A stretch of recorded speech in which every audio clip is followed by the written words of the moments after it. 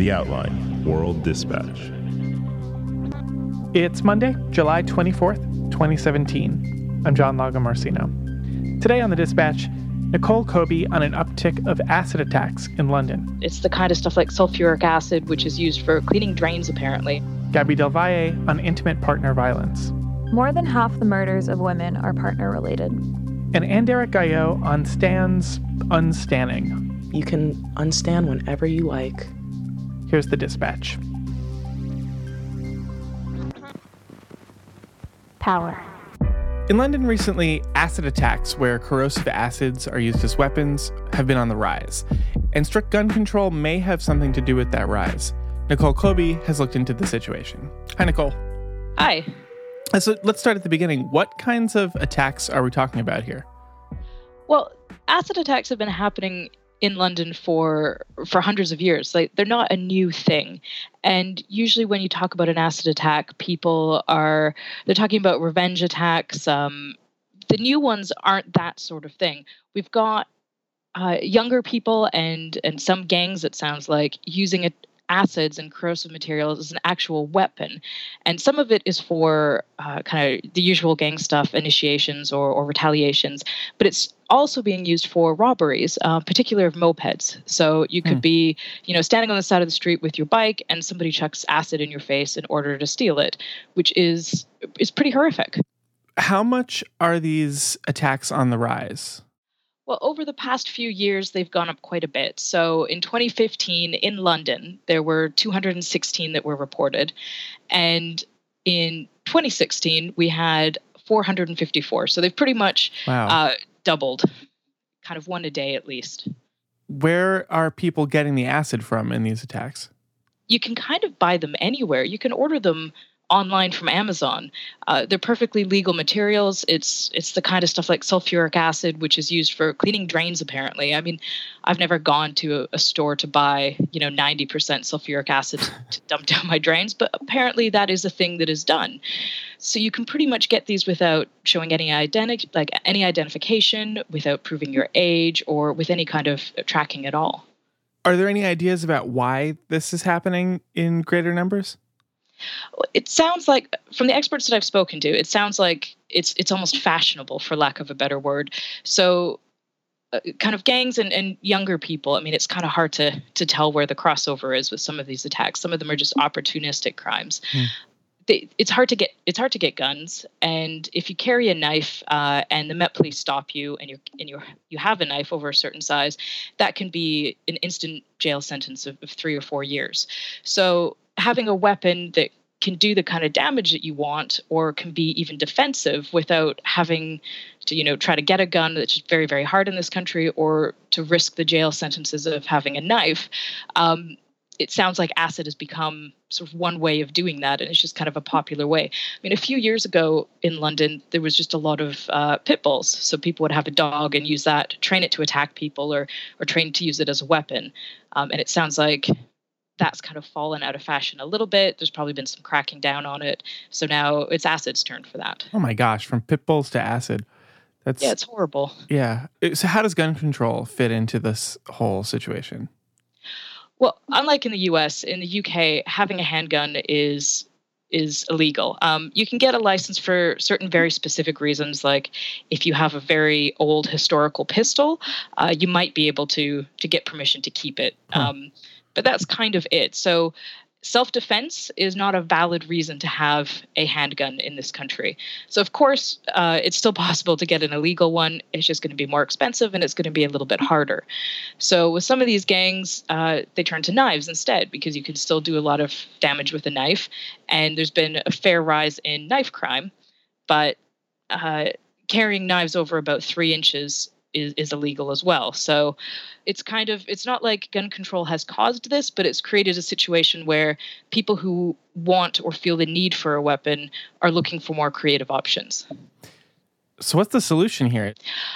Well, restricting the sales of acids is one solution that people have suggested, including a lot of the victims who have been involved in this, because it leaves really, really horrific injuries. Right. There's one woman where it was, 3 years of 50 different surgeries to just get back to something approaching normality. It leaves people in a lot of pain, that sort of thing. So if we make it a little bit harder, then maybe that will discourage it. When it comes to any kind of weapon, though, people who want a weapon are going to find one of some sort. So there's also the suggestion that if we have a gang problem in this city, we should be addressing that, because they're going to just find a new weapon to use. Nicole, thanks. Thanks very much for having me. Power. Homicide is the 5th leading cause of death for American women under 44. A new report by the Centers for Disease Control and Prevention shows that most murdered women are killed by people they know. 55% are victims of intimate partner violence, meaning they die at the hands of romantic partners or close relatives or friends of those partners. Of that 55%, 93% were killed by current or former romantic partners. And most women had also been victims of other crimes, like physical or sexual assault. These statistics echo what the CDC and domestic violence advocacy organizations have been saying for a long time. Intimate partner violence is a national public health crisis. Violence against women can quickly escalate to larger, deadlier incidents when left unchecked. Gun control advocates say that each month, about 50 women are fatally shot by current or former partners. This week, Washington will become the first state to alert domestic violence victims when their abusers try to buy guns. But this is a stopgap measure at best, since only 19 states require background checks for gun sales. And anyone, domestic abusers included, can travel across state lines to buy weapons. We'll be right back. Culture. The world of devoted fan Twitter, or Stan Twitter, was rocked on July 1st when a Kendall Jenner Stan account, @KNJDaily, posted a 17-tweet-long thread explaining why the people running it would be abandoning the account. The account tweeted 14 examples of Kendall's problematic behavior after posting, quote, "Disclaimer, we are aware we should have stopped giving her a pass a long time ago, but at least we came to our senses okay." So in light of this, Ann-Derrick Gaillot talked to a bunch of Stan Twitter experts about what it means to unstan. Did I get that right? Yeah. Hi, Ann. Hi, John. Let's start at the very beginning. What is a stan and why is it called that? Stan can be defined as a stalker fan, which, or like a super fan, but the origin of the word, many people attribute it to the song Stan. I know you probably hear this every day, but I'm your biggest fan. By Eminem from the year 2000 about a really obsessed fan of his. Truly yours, your biggest fan. This is Stan. And now what we call Twitter stans are pretty much that, right? Yes. The fire behind Stan Twitter is totally coming from middle schoolers and high schoolers who are just really identifying with certain artists and trying to find community with other people that love them. Stans on Twitter are like more organized and more engaged than just being fans of these people, right? So stans feel like they have a way bigger responsibility to artists than regular fans do. One stan I talked to, a Miley stan named Zach Williams, just spoke to me about how important it was for him to support Miley when she started her music career, because not only did he want her to be successful, he also just wanted her to be happy. Whoa. Did she even know he existed? Yes, she did. Oh. He made a t-shirt for her that said R.I.P. Miley Cyrus, and he actually got to give it to her at a fan meet and greet, and she wore it.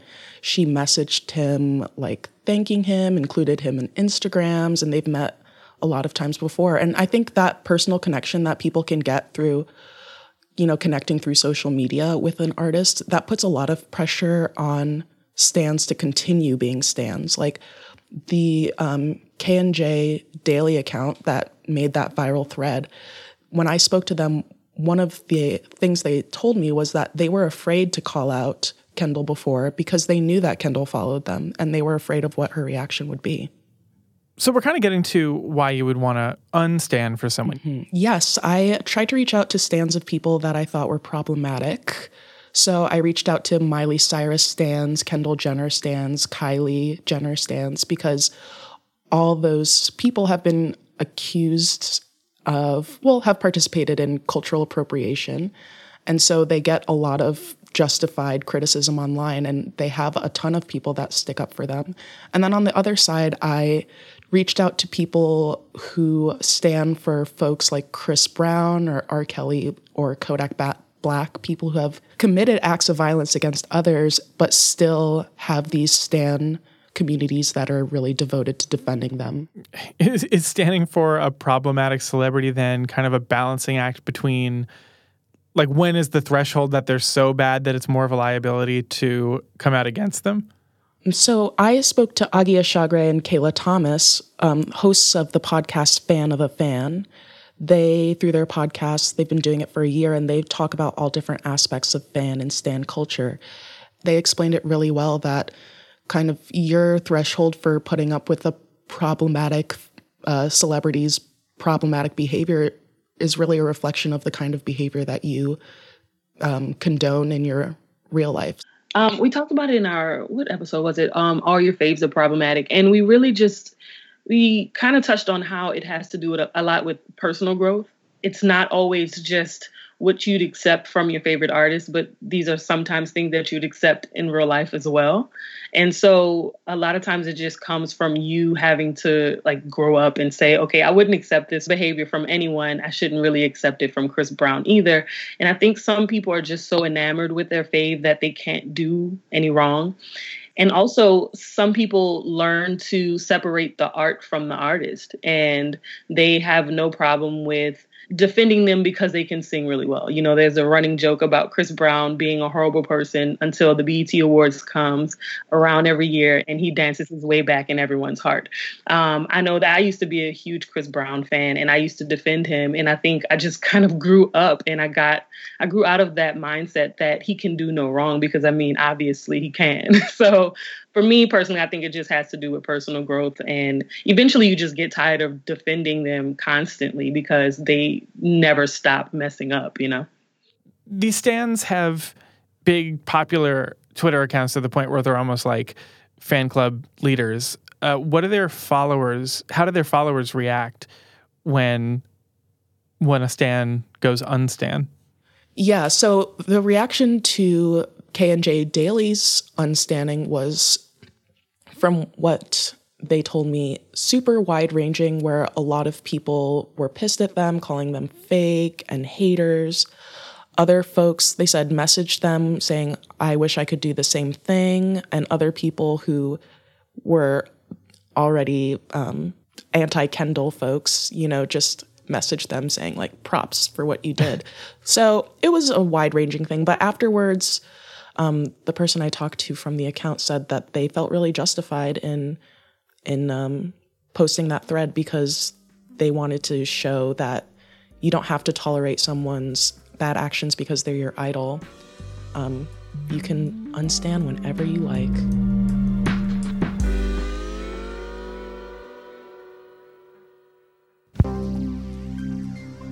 That's it for today's Dispatch.